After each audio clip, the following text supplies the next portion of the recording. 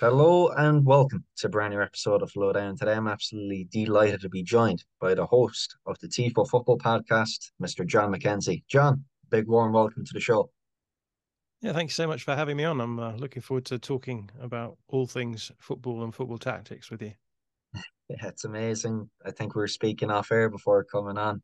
I mean, I first had the good pleasure of coming across yourself. I reckon it was the summer of 2019, a deep dive into Marcelo Bielsa, listening to you on the podcast Old Stats Aren't We? A Leeds United podcast. Yeah, those were the days. That was very much my gateway drug to football tactics, the football of Marcelo Bielsa. And we had the pleasure of covering his football pretty much the whole way through when he was at Leeds. And yeah, it gave me a taste for getting a little bit more au fait with tactics and tactical ideas. And yeah, that was the starting point, and now moved on to cover a lot more general tactical ideas. But the starting point for me was definitely Marcelo Bielsa, and getting to know his tactical system really well was a really good benchmark for me to then compare it with other systems. And it's almost like having fluency in a language in order to then be able to become fluent in other languages, right? So yeah, thoroughly enjoyed his time at Leeds, and miss him very much, actually. Yeah, the fascinating impact that he had on the English game, not only the English game, the world game, and I'm sure it's something that we'll speak on or speak to later on. In fact, I mean, that start there at All Starts Aren't We kind of preceded or preempted what has been a successful career thus far in football analysis, John. But if we were to take it right back to the very start, what would you say would be your earliest football memory? Earliest football memory is definitely watching Leeds when I was growing up. Joined the Leeds fan base from a family who aren't particularly up with football. So the first memory I have, I guess, is playing football in the summer of '94 during the World Cup, and we went on holiday with family friends, and we're really excited about the Brazil national team at that point.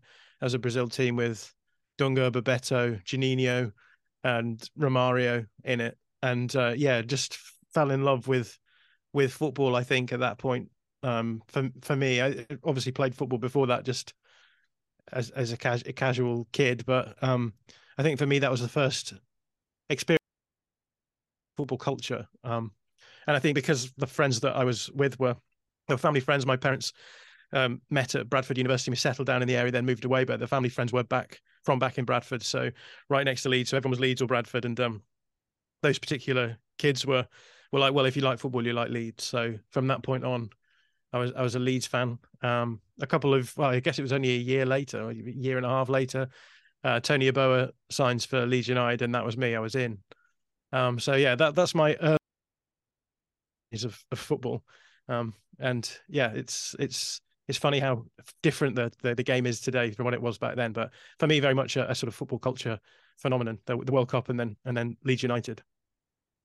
I haven't heard of as two contrasting kind of influences getting you into the game of football as Brazil and Leeds United.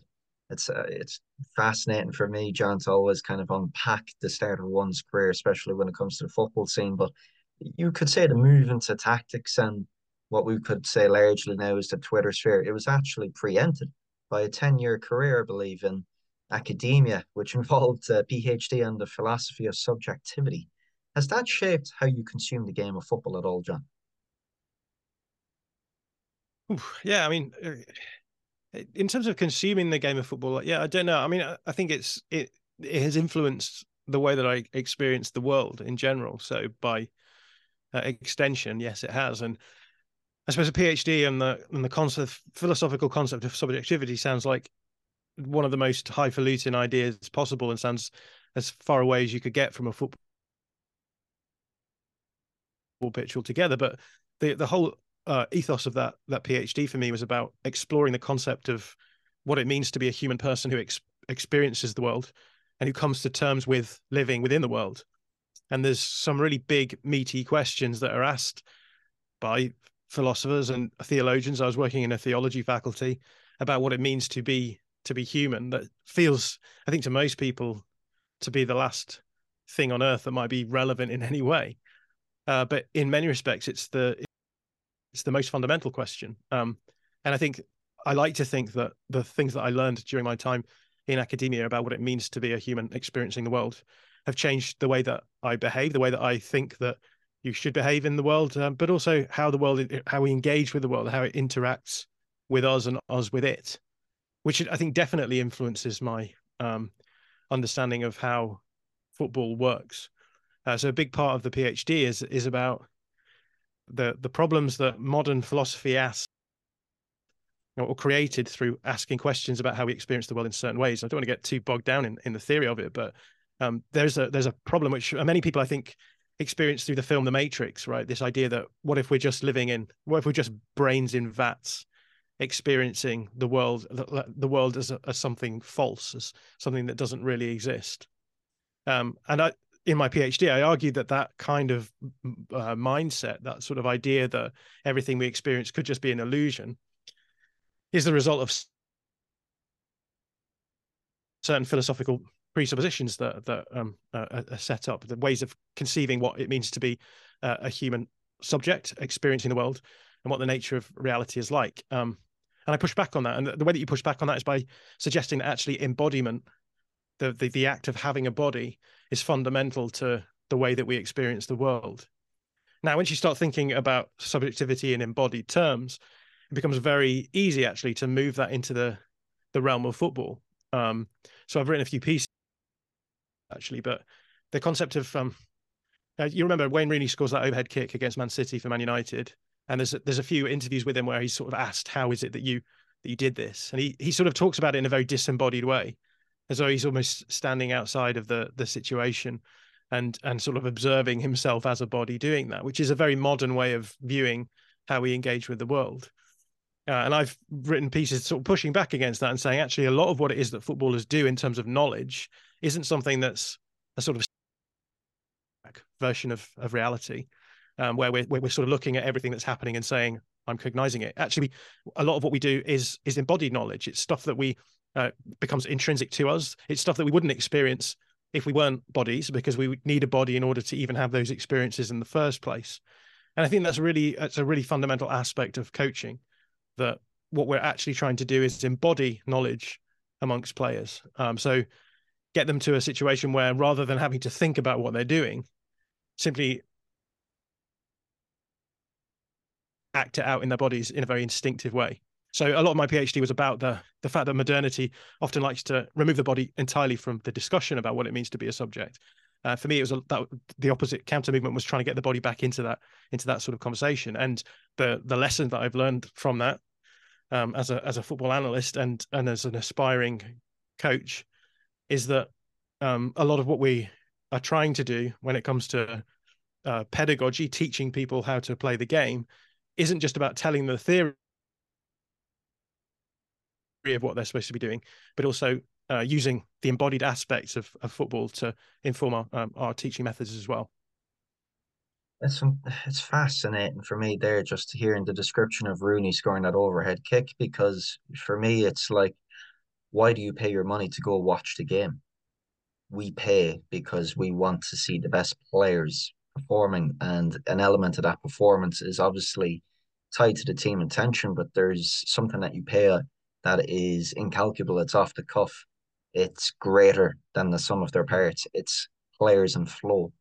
You could say the best coaching at times indeed is something which is in flow. And this debate over subjectivity in football, for me, is it's equally fascinating, because I think we've seen it rear its ugly head really, and in the form of this positioning versus relationism debate, which, position is very something that is top down as opposed to relationism, which is bottom up. What's your own opinion on it, Jon? Ooh, I mean, yeah, jumping in with the small questions from the beginning of me, but yeah, look, for me, football is both things, right? Football is, as you've said, top down and bottom up, and we look to get the benefit of both of those things, both as analysts and coaches. What I mean by top down is this idea that you can have a coach who can offer structural solutions to problems that might occur during the game, and we know that structural solutions are necessary in the modern game, because if you don't have those sorts of structural ideas in the way that you're playing, then you're very easy to exploit as a collective. But football is also bottom up, to use your term, which means that actually there's a sense in which the individual can solve problems on their own.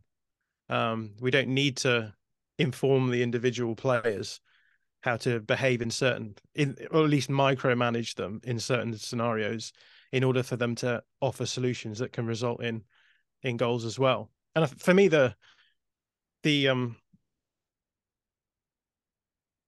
entire um, reason, the entire ethos of a coach should be, how do I get the balance right between those two aspects?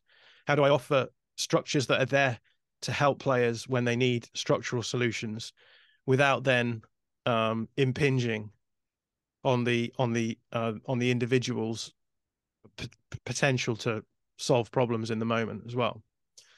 So that's the framework, I think, of that through which I would be viewing, or would be wanting to view, football. Now, there is a narrative that you've alluded to there, which is, I think, this concept that that begins with this idea that actually in the modern game there's been too much weight given to the structural solutions offered by coaches, in at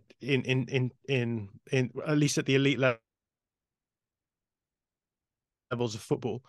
And as a result of that, and you can pick your bogeyman, right? It's usually Pep Guardiola, and I think there's no surprises that he would be picked as the bogeyman, because it turns out his team are very successful. And so you sort of get a couple of things going on. One is that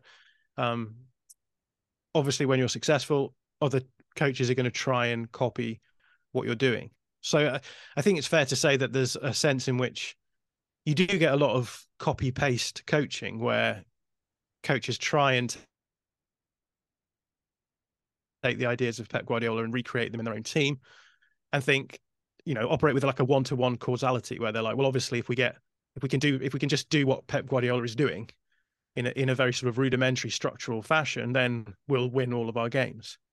And there also, I think, maybe a tendency amongst, I want to get the wording on this right because I don't want to be unfair, but I think that there can be a tendency amongst FA coaching pathways and qualification pathways as well, to produce those kind of coaches, right? Because it's very easy to say, I mean, how do you train a coach? It takes years to hone the craft of being a good coach. A lot of it's about interpersonal relations. A lot of it's about learning from your own mistakes. A lot of it's about being thrust into environments where you have to be able to respond, often without much preparation. You obviously can't teach that through just a coaching course, or at least in the structure and the way that they're set up at the moment. So I think that, again, you can sometimes end up with coaches coming out of these systems with a lot of, again, copy paste ideas where everyone's doing the same thing. I'm actually going through my coaching badges at the moment, and it's clear that the English FA are aware of this problem, insofar as I think there's a lot of emphasis now, especially in the earlier levels of the coaching pathway, to say it's not just about winning, it's about having kids enjoy the sport early on. People play sport for as much for entertainment as to win games as well. So there has to be an element to which our coaching can accept that. So that's on the one side. I think there's this narrative that actually what happens is that all coaches now that there's a tendency, particularly at the top levels of the game, but it can be seen all the way through to the grassroots level, that there's this tendency to think about the game in positional terms, which is, as you said before, sort of top-down structural solutions to problems. This is the way that you play football. And there's a supposition then from, I think, an alternative school of thought, let's call it that the solution to that has to be moving back towards, I suppose, destructuralized approaches to coaching a little bit more. So, the term that's often used is relationist, and the idea there being that rather than the positions that the players take up, the structures that they adopt being used to solve problems on the pitch, we can actually use the relations between the players and the players themselves as individual talented footballers to be able to solve those problems. And now I have a number of problems with the way that the debates have been structured so far. Um, but I'm always wanting to be super clear and caveat this with I do not consider relational ideas to be problematic at all. I think the concept of relation within football is a really important and fundamental concept which all coaches should have understanding of, should have an ability to recognize where it can be useful and be used, and should be able to coach their players with those sorts of ideas in mind. Because as I said before, I think coaching isn't just about the top-down solutions, it's also about bottom-up solutions. And often I think that coaches can learn from the solutions that players offer to actually integrate those kind of ideas into their coaching. So there should be a symbiosis between them. Hmm. That said, I think the way that the narrative has been structured has been unhelpful because it suggests that there's one way of football which is positional, and then there's another way of football which is relational, and the one is top down and the other is bottom up. And as I said, I don't think that that is a helpful way of structuring the relationship between the two of them, because I think football is fundamentally both of those things. I don't think there's such a thing as a purely positionist football, and I don't think there's such a thing as a purely relationist football either. And so by setting up the terms of the debate in oppositional language, and by oppositional I mean we have one concept here which simply cannot coexist with the other one. It has been a problem, and I think there's reasons why the debate was structured in that way. The original debates. One of them is that I think by making the debate so stark, it makes it quite an attractive concept to talk about. So it's like, are you one side or are you the other? And I think if you throw that into a situation where, as we've said, there can be a tendency for football to become quite stagnant, or football coaching to have become quite stagnant, it then makes a really heady mixture where people are saying, okay, I've been through the coaching pathways, I understand all of the main elite ways of playing football. Suddenly we're presented with a different way of playing football, and this is going to revolutionize everything, etc., etc. So I think the debate was structured that way in order to get some kind of purchase, but I think it was reductive to posit the terms of the debate in that way. Now, there's another aspect that I think gets that benefits from that oppositional relationship, or structuring the relationship in that oppositional way, and that's much more cultural, and it's to do with some of the debates around the spread of the history of ideas, basically questions about colonialism, the spread of the game into South America, concepts of what it means to have a national identity that presents itself in footballing terms. And again, I think that by structuring this debate oppositionally, it allowed, again, a lot more purchase for that kind of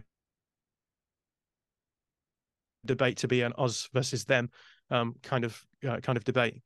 So that was a really long way around answering your question, but I suppose the TLDR of that is football has always been positional, it's always been relational. We can use them in differing degrees, we can use them in different phases. Those ideas can pop up in in surprising places when we're playing football. But if we're using those terms in an oppositional manner, we're ignoring the fact that football has always considered, or at least good football has always considered, both the top down and the bottom up approaches simultaneously. And yeah, that's sort of my current position on the position relation debate. There's no such thing as positionism. There's no such thing as relationism. But position and relation are really important concepts that coaches should have a good understanding of. Thanks for that, John. That's very, very insightful. And I would agree in the fact that I don't believe you can decouple one from the other. I think the utility as a coach, analyst, on looking to these debates, reading these extensive pieces, listening to these podcasts, is in its usefulness and practicality. And I think this is something that you pointed to earlier on with your PhD. It's nearly the problem of too much knowledge, because there's one question I particularly want to ask yourself, and that relates back to the different ways in which you consume a game of football, from the professional to naive fandom to the education to the coach piece. Are you able to decouple yourself at times? Is that still a healthy relationship? Yeah, that's a really good question. Yeah, look, experiencing the game an analyst versus experiencing the game as a fan, I think I consider those to be two completely different categories of experiencing a game of football. Um, I suppose that the way that I've explained this in the past is that if you say you're a fan of F1, you can watch Formula One without having any understanding of how the internal combustion engine works, or about aerodynamics, or about the current technological evolution of I don't know, carbon fiber, um, and still enjoy the sport, right? You can watch it. You don't need to understand how an engine works to enjoy Formula One. And the same is true of football. You don't need to understand how football works in order to understand football. Um, Now, I think that it's with football compared to Formula One, I think there's maybe a little bit of a complexity in the analogy, because I think everyone who enjoys football likes to think that they understand football. And if you spend a lot of your life watching hours and hours of football, you want to feel as though actually that watching has translated into understanding. And often it does. There's a lot of very smart fans out there, but for me, they're complete to analyze a game, to watch a game and analyze it, and watch a game and just, let it wash over you, are two very different experiences. And I think that I make a point of separating those two out. When I was covering Leeds for All Stats Aren't We, it was always the case that I would not make a comment about the game until I'd rewatched it again from a more analytical point of view. And that's because, again, we've got those two different orders of knowledge that we were talking about before. There are different kinds of knowledge. You can experience a football game in a very visceral way as a fan, where you're not really taking anything in terms of, what's the opposition structure, what's our structure, what we're doing in different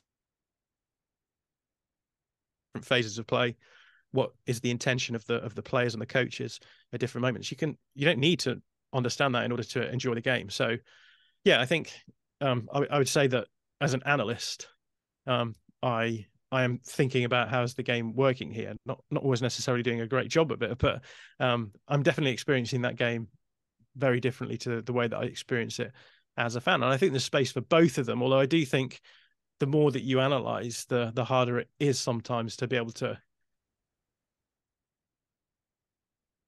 relax into that more enjoyable version of game experience, where you are a fan and you just sort of let the game happen around you.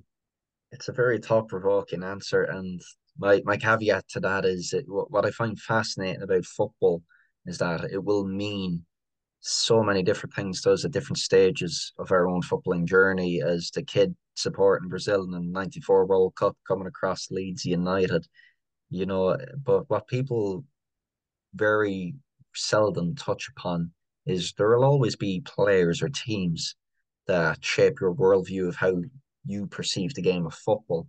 But I'm just thinking, John, as a coach analyst, can you reflect back to any moments and or games for that matter that have shaped your worldview of the game? So coaches and games, did you say that? Apologies, games. Just games. Oh, I mean, that's an interesting question, because I think as an analyst, the learning that I do isn't particularly like, it's not particularly Damascus Road. It's not like I watch a game and I think, oh, this has completely changed my view of what is going on in football. I'd say that it's a much more gradual shift, where you'll have watched half a season of games, and then you realize, actually, I've shifted my position on things a little bit. I mean, a good example of that could be the way that Liverpool are using Trent Alexander-Arnold at the moment, which I've been maybe critical of in the past, maybe still am a bit critical of it, in terms of it doesn't really seem to fit the way that I conceive of why you might invert your fullback. But and part of this, I guess, is an evolution not just of my own opinions, but of the way that Liverpool have used him in that role. And I think that's maybe what constitutes the evolution that I've gone through, because at first they were trying to invert him in very much the classic positional play manner, which is, you bring him inside. It gives you an extra player in build up and in a sort of pivot role, which should allow you to move the ball more in a more controlled manner through the center of the field. Also gives you a little bit more cover in defensive transition, but also like gives you ease of access into the wide areas as well, because with your fullback moving inside, you're probably going to squeeze the opposition's, the second line of the press a little bit narrower. So you should, in theory, be able to find your wingers a little bit more easily in build up. Now, all of those things are true. And, some of those things, the reason why I was critical of it in the first place was because it didn't feel as though it made any sense. Because if your fullback isn't offering width, then you have to get your width from somewhere else. So do you get that from the number 8? Which is, to be fair, what Liverpool have done in the past, because Liverpool would invert Trent Alexander-Arnold in, final third phases where you want to get him into the half space to cross balls from that dangerous area. And he's just so creative from there. And so what you would usually have is someone like Jordan Henderson shifting out into the wide area when Alexander-Arnold got into those sorts of places. But when you're doing it deeper in the field, suddenly the width has to come from somewhere else. So you either have to move one of your 8s out wide, and then you're losing a little bit of the control that you might want to get from central build-up, right? If you're pushing pushing a fullback into the midfield area, and then moving another midfielder out. Obviously, you can get benefits from that, but it does seem to go against the intention of actually a lot of the reasons why teams do that is because they want to form a box midfield, which can allow them to overload in the middle and find central progression solutions. The other thing you do is use your wide forward as a sort of what's the word? Is it sort of like a ball progressor who's going to sit between the front line and the defensive line and help progress the ball in wide areas? There should be a bit more space there, as we've already said. But when your wide forward on that side is Mo Salah, it seems, again, you're moving against the intention of what you might want to achieve with the squad, the profile of players that you have. Because you're moving him away from the goal, which is where he's dangerous. You're also forcing him to become a sort of back to goal player rather than looking to get in behind as a more interior striker kind of player. And so it doesn't make a huge amount of sense if you apply the classic logics. But for whatever reason, it's been working for Liverpool. And I think that part of that reason is because his role in that position has changed. He's now being played as much more of, I would call it I guess, a sort of quarterback player, right? Where he's dropping out of the block to receive the ball facing down the field because he doesn't necessarily have the technical ability to receive back to goal inside a block under pressure. That gives him the ability to just receive the ball facing down the field and then use the just incredible ball striking that he has to help Liverpool progress the ball down the field. And Liverpool are playing quite a dynamic game at the moment. They're not looking to build slowly and patiently through the middle, as we were talking about, as you usually do when you invert your fullback. This is a lot more about direct, progressive passing. And he has the skill set to be able to do that. So for whatever reason, the fact that they've used Trent Alexander-Arnold in a sort of traditional inverted fullback positional play, sort of variant, and it hasn't worked, has meant that they've changed that so that it actually suits the way that they want to play as well. Now, I still think there are sort of structural problems with that, and you would think going forward, if they wanted to carry on playing that way, they would have to make other changes as well. But it works, and so that's changed my opinion, because I think I went in being like, this is why you do that. If they can't do that well or to the best of their abilities, what's the point of doing that? When actually what they've done is they've done that, and then they've said, okay, there's better ways for us to do that. Let's evolve the position. Let's make it suit the skill set of the player that we have. And because he is just an elite generational talent, that position can actually work quite well for him in ways that I hadn't really expected, right? So I think that's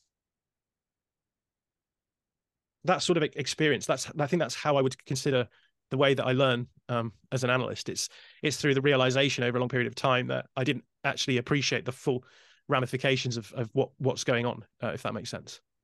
It does, of course, and I think it's something which you alluded to there. It's not necessarily what or who. For me, it's the when moment to speed up the game in terms of Liverpool's game model. And I think there's Mm-hmm. never been a more exciting time in football tactics for me in possession when we speak about timing, and it's all about the moment and the speed at which these actions are executed. And it's fascinating for me to hear you so eruditely speak of that. And someone with Brazil and Bielsa as key cultural influences on your footballing beliefs, John, to see the route in which you've gone, I would suppose, really the last year or two with your analysis, which is much more focused with the out of possession aspects of the game. Yeah, that's an interesting one. And to be honest, I think the out of possession interest that I developed through Bielsa, weirdly, mainly because no one had really talked about Bielsa's out of possession system, despite the fact it's so unique. And so I think, given that we were covering it so much, I was able to do quite a few pieces on his man-to-man marking, and raise questions about it as well. I think there's a lot of Leeds fans who have PTSD about the defensive structure that Bielsa used at the end. And interestingly enough, I noticed that at Uruguay now he has slightly softened his extreme man-to-man marking approach. But yeah, I as a result of that, I sort of focused on the out of possession and became a bit more interested in it.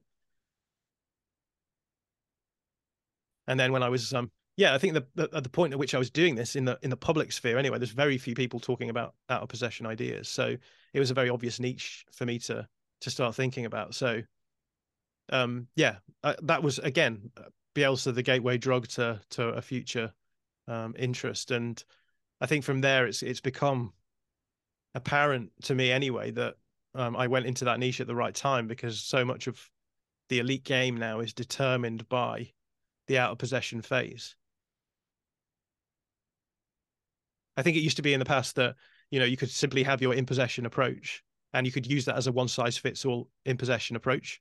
And yeah, okay, sometimes you might struggle against certain out of possession ideas and you might have to change things up. But the reality is now that what is going on at the highest level in coaching in the elite leagues is that coaches are purposefully targeting aspects of opponents' out of possession shape in order to get attacking upside. And we've got to a point now where that has become so prevalent that coaches will then change up what they're doing in and out of possession in order to try and respond to those changes that are being made. And so certainly at the top level of football, we're seeing very cat and mouse games where a coach will make a decision, get upside from it, and then the opposition will respond by changing their out of possession shape in order to stop those weaknesses from being able to be exploited. We see it happen a few different times. So a good example of that could be the Man City game at the Emirates against Arsenal, where it was a very tetchy game where both sides wanted to block out the middle. And Arteta was using his fullbacks to jump up onto the free man when he was pressing hard up the field, when Man City were trying to build out from the back. This caused problems for them structurally. So they switched it up. They started using their wide forwards to cover the free man. And this is what happens in modern football now. It's constantly thinking through, this has been the solution to the problem. This has opened up a weakness somewhere else. We have the flexibility in our in possession structures to be able to exploit that. But the opposition have the flexibility in their out of possession system to respond to that as well. So yeah, I think that sort of summarizes why I think the out of possession phase is so important now. And I would recommend anyone who's going into analysis or coaching in the modern day to take out of possession stuff seriously. I think there's been a tendency in the past for people to find it a bit boring. Certainly players can find it boring if you're not thinking of ways to make the drills more exciting and interesting. But I think there is a realization now that you can't simply be a really elite in possession player, coach. You have to have the tools out of possession as well. Fascinating for me, and as an offset of that, hybrid pressing, of course, which you've eloquently spoken, written about, has been fascinating for me to see develop and particularly fast forward, I would say this Premier League season. And for me, it's a consequence of more teams being adept at using a +1 in the build-up, be it the goalkeeper. I think there was an awful lot of role clarity that you've seen given to sides if and then, knowing the moment when to press, knowing oppositional cover and whatnot. But it's been fascinating to see the difference between the haves and the haves nots, even watching the Bundesliga last weekend. The first half from RB Leipzig in possession of the ball with Blasvik in goal was an absolute masterclass against Xabi Alonso's press at Leverkusen. Yeah, yeah, absolutely. In terms of hybrid pressing, that's something that I picked up in the last couple of seasons. Weirdly, I came across hybrid pressing because I started watching Andoni Iraola's football at Rayo Vallecano. And in many respects, I started watching because we were doing a series at All Stats on We, being like, who should Leeds get as their next manager, should the need arise? And it's easy to make the same sort of allusions to Marcelo Bielsa's football when you're talking about Andoni's coached by Bielsa at Athletic Club. They have similarly like interesting ideas of out of possession football, and I would say, yeah, in terms of the in possession stuff, interesting ideas too. But I started watching Iraola, pretty much as soon as he arrived in La Liga. He got Rayo Vallecano promoted. Just seeing some really, really interesting things that he was doing. Very refreshing in many respects because I think that there's aspects of what he's doing that are very different to what other coaches are doing, particularly in that context of recently promoted sides who are faced with a tough task of thinking about how do you change your play style from being a team that usually have dominated games to then becoming an underdog in games. And really enjoyed what I was seeing there. And one of the things I'd noticed from what he was doing was the fact that his teams were able to shift between high man-to-man presses in certain phases and then drop off into low, more structured blocks. And not just that they could do that, because I mean, obviously, you know, the theory behind doing that isn't that difficult, but they had the transitional awareness of how to move between those two situations. So yeah, hybrid pressing is simply a press that attempts to get the benefits of an aggressive high press man to man, whilst trying to avoid the cons that you get from that by moving into a zonal structure further down the field. That again offers you pros, but also has cons as well, which is that if you were going to stay your whole game in a mid passive block or even a low block, you're giving impetus to the opposition to be able to control possession for long stretches of the game as well. So I started exploring that a little bit more, started noticing that everyone was doing it in one way or another. And again, found a niche that I could write about and talk a little bit more about the theory of it. And I think one of the benefits of being an analyst is that you can talk about the theory, because I've no doubt that these sorts of ideas were generated very practically, where there's a realization. What about if we push up in these sorts of areas? What if we can force the opposition to build up on one side, cut off the opposite half of the pitch, and then find ourselves in this sort of man-to-man structure, which can then cause the opposition huge amounts of problem in build-up. I'm sure it was a fairly natural evolution for coaches arriving at that place. But fortunately, I've been able to talk about the theory and almost document it across a few different teams in order to be able to, I think, hopefully anyway, offer some kind of gain to knowledge by looking at the big picture stuff as well. Interestingly enough, I think that, and this is, again, it shows you how quick the game evolves at the highest level. I think there's a couple of teams who have struggled this season. I think you could argue Man City are one of them, because now opposition teams have exit strategies to be able to avoid the difficulties of building up against the high man-to-man press when it happens. So we're seeing a lot more flexibility, I think, in build-up, lots more rotation. So a manager like Ange Postecoglou, for example, I think offers problems to a hybrid press, a sort of classic hybrid press, because there's so much rotation in their build-up unit that it becomes actually quite hard to manipulate the opposition with your high pressing phase. And so we're starting to see teams realize that, you know, hybrid pressing works really well when oppositions are going to be really structured in their build-up.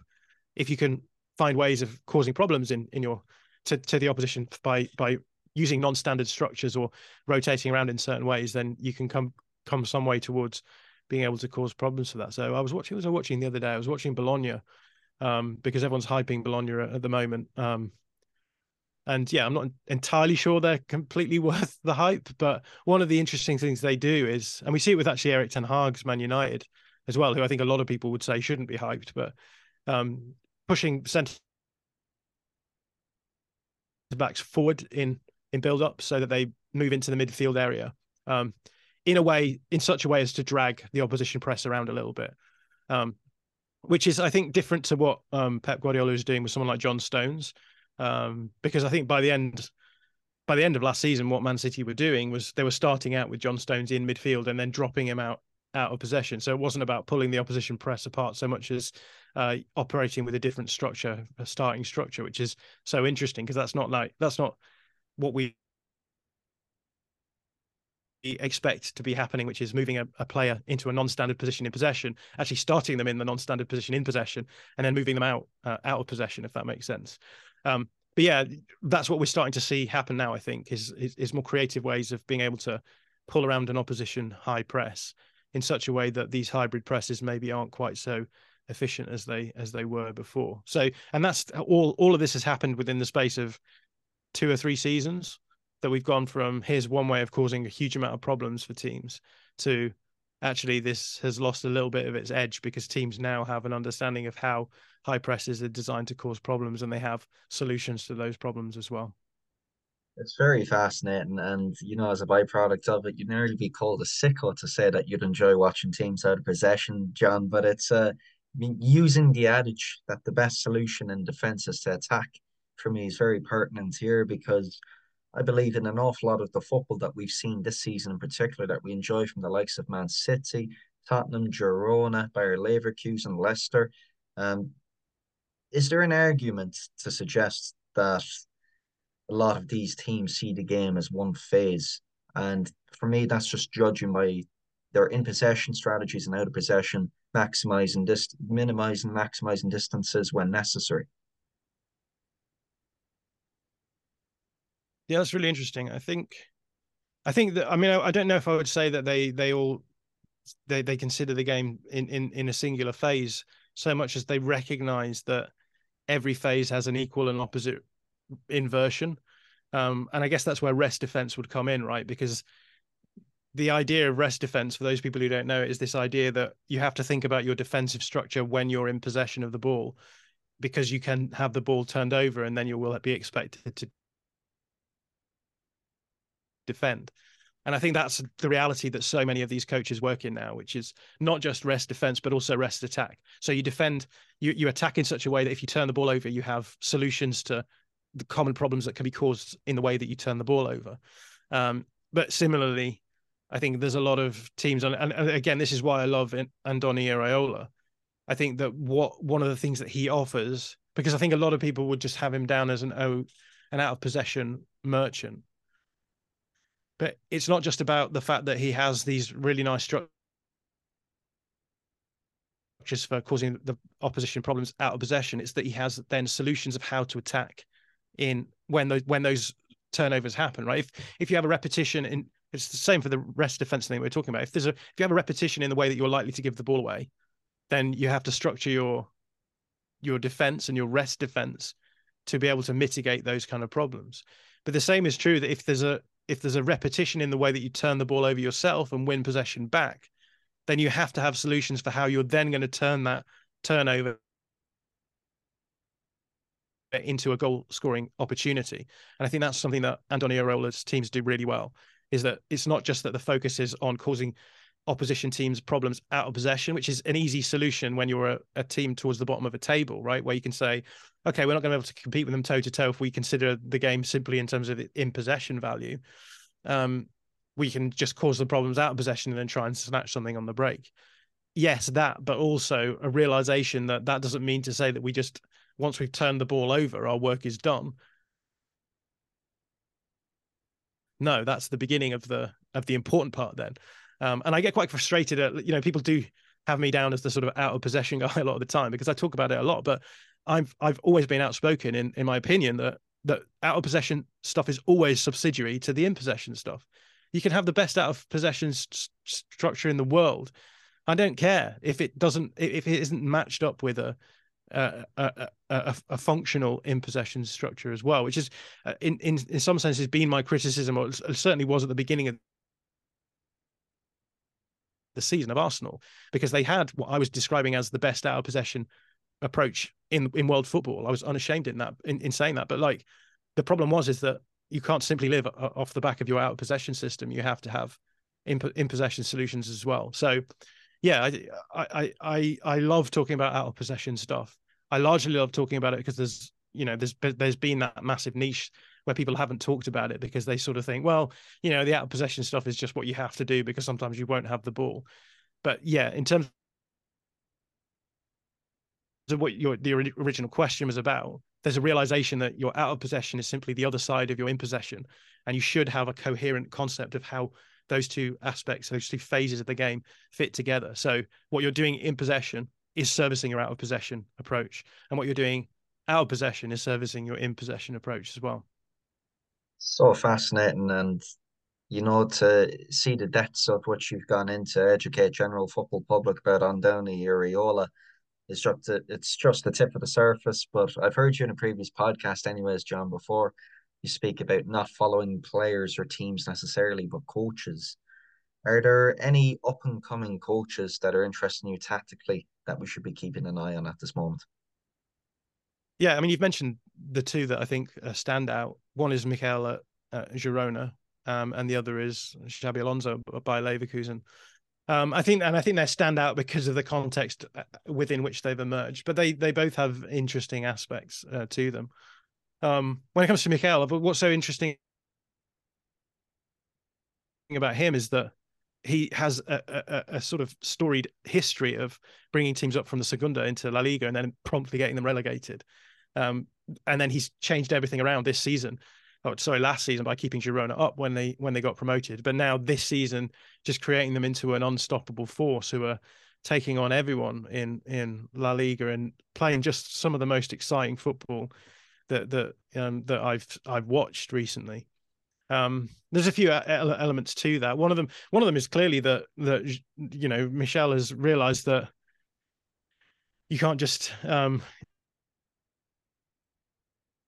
get your players to defend aggressively the whole time. You will leave yourself wide open if you do that. So I think an awareness from him that making that himself aware of that fact that, as we were talking about before, your out of possession has to service your in possession phases.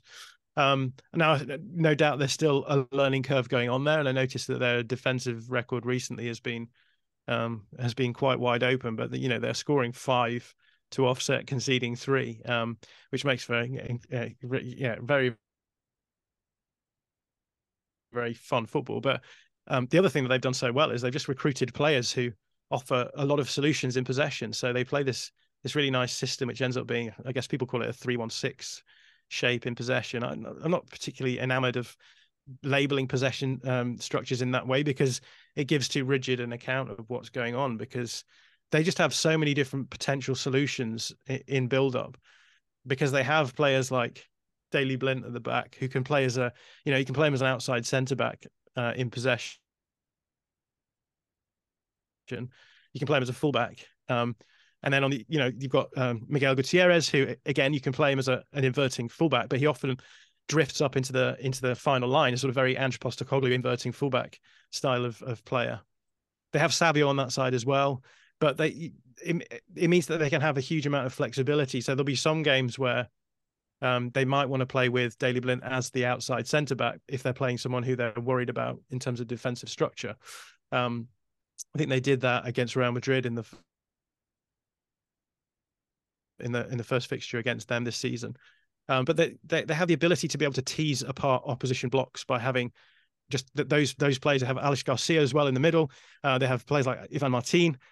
All of these and all of these players are being rotated around in service of the game at hand. So offering solutions using individuals to cause problems for specific opposition setups.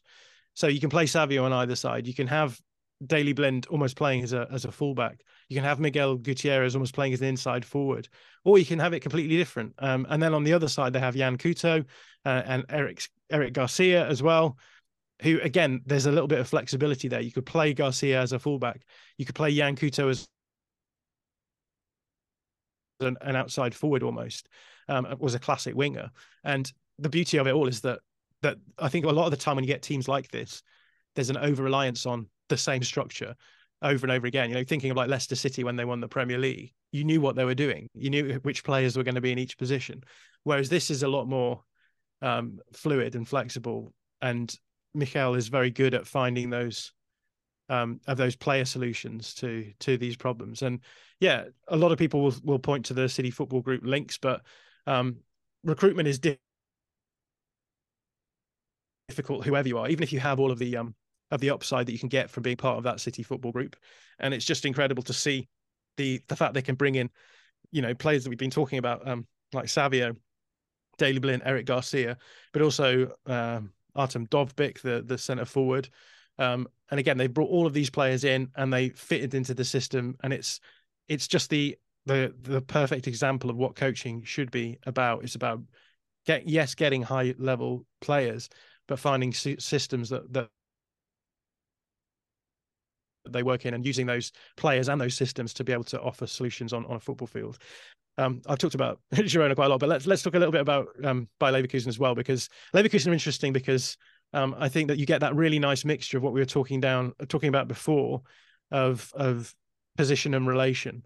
So with what you see from Xabi Alonso is using position in first few phases of build up because it offers a structure for you to get the ball, you know, around an opposition high press if they're going to be pressing high. But then once you've got into structured possession or settled possession, they're then going to try and look for these channels of players where they can have a quite relational play between the players in those channels. So move the ball quickly through one-touch passing by having the players quite close together. Again, using these sorts of patterns of play where you can have 1-2s or just strings of one-touch passing to get the ball into more dangerous areas as well. So that's been really fun to see too. And no doubt we will see Xabi Alonso coaching one of the big teams in Europe before long. So expect to see that kind of approach to football tactics appearing on a pitch near you as well. But quite nice insofar as it's that nice mixture of using positional ideas, but having the capacity to use relational stuff as well, to get upside and move the ball through line to pressure really quickly through these channels of players. Summarize there, John. I think it's pertinent to bring up that player profiles have been they've seldom been as ever important as they have been now. And it's something which the great Valery Lobanovsky touched upon years ago when he says about one's Arsenal as a football team, and he compares it to having many, many different micro models within that Arsenal and methods of attack, which I think is so, so fascinating. But as we begin to wrap up a close, John, I suppose we've talked to the depths of tactics here. But what's one thing perhaps I should have asked you about, or perhaps even better, what is one thing that's happening in the world of football tactics now, John, that no one but is speaking about, but we ought to be? Oof. Yeah, it's a good question. I mean, I think maybe I'm just too shuttered, but like the stuff that we were talking about in terms of the out of possession focus that has become so important. I think when it comes to the history of tactics or the evolution of tactics, there is always clear delineations of where it's going to go. It's not always easy to see them, but I'm a firm believer that tactical evolution happens in a dialectical way. And what I mean by that is that there is a trajectory forwards, which is responding to what's gone before. It's almost a conversational element. So as we've said, with hybrid pressing poses a problem, which is now being solved by different strategies in terms of like deep build up. And that's, I mean, it's understandable, right? You solve problems that emerge, and then the growth to knowledge that we have is built upon those problems and the solutions we find to them. there's a lot of people who talk about football tactics as being cyclical. I don't like that. That's why I use the word dialectical, which is maybe sounds a little bit more highfalutin and just horrible. But the reason what I mean by dialectical is there is that cyclicality there, because it is, always a response to what's gone before. But it's a spiral that's going upwards because we're progressing as well. We're learning new things about the game that that we didn't know before.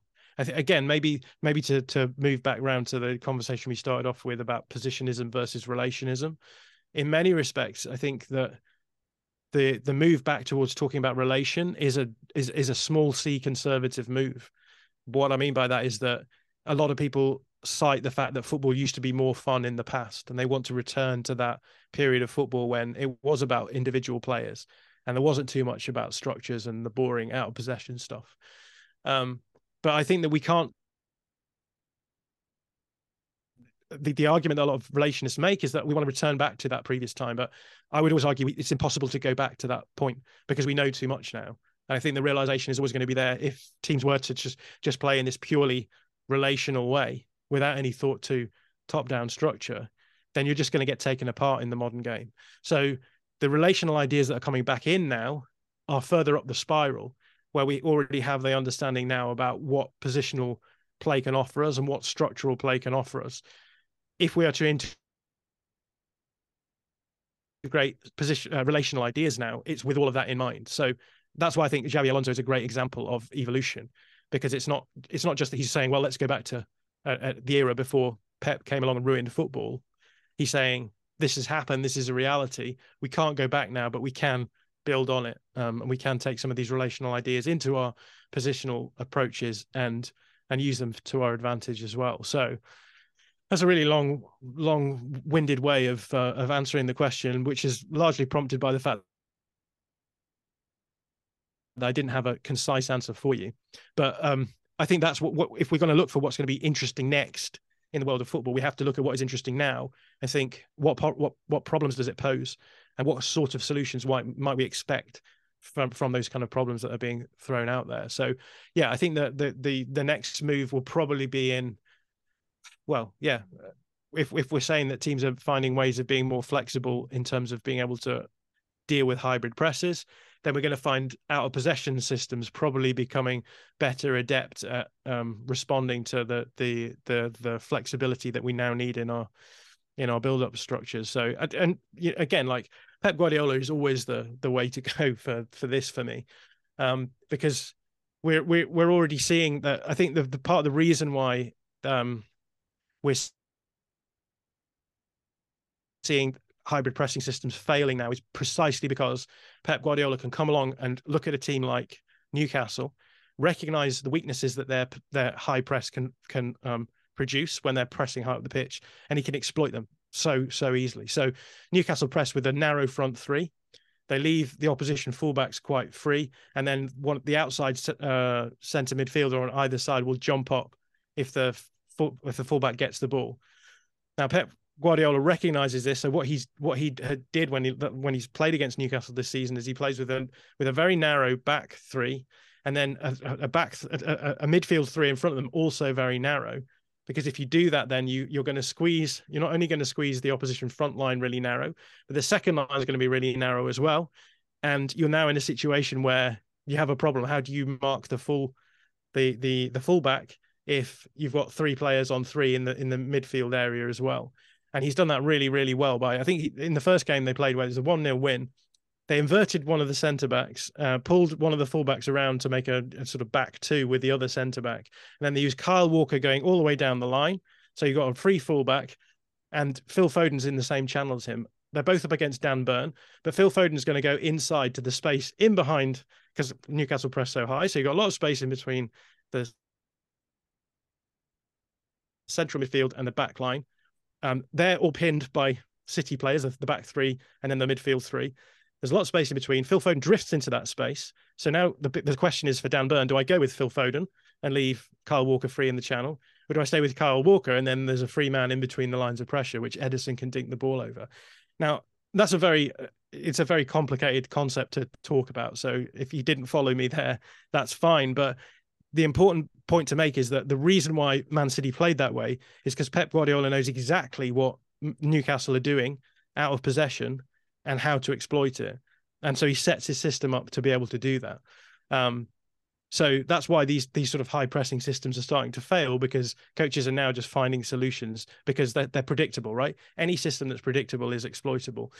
So I think the next stage is going to be finding ways of making your high press less predictable, because then it's harder to come to terms with.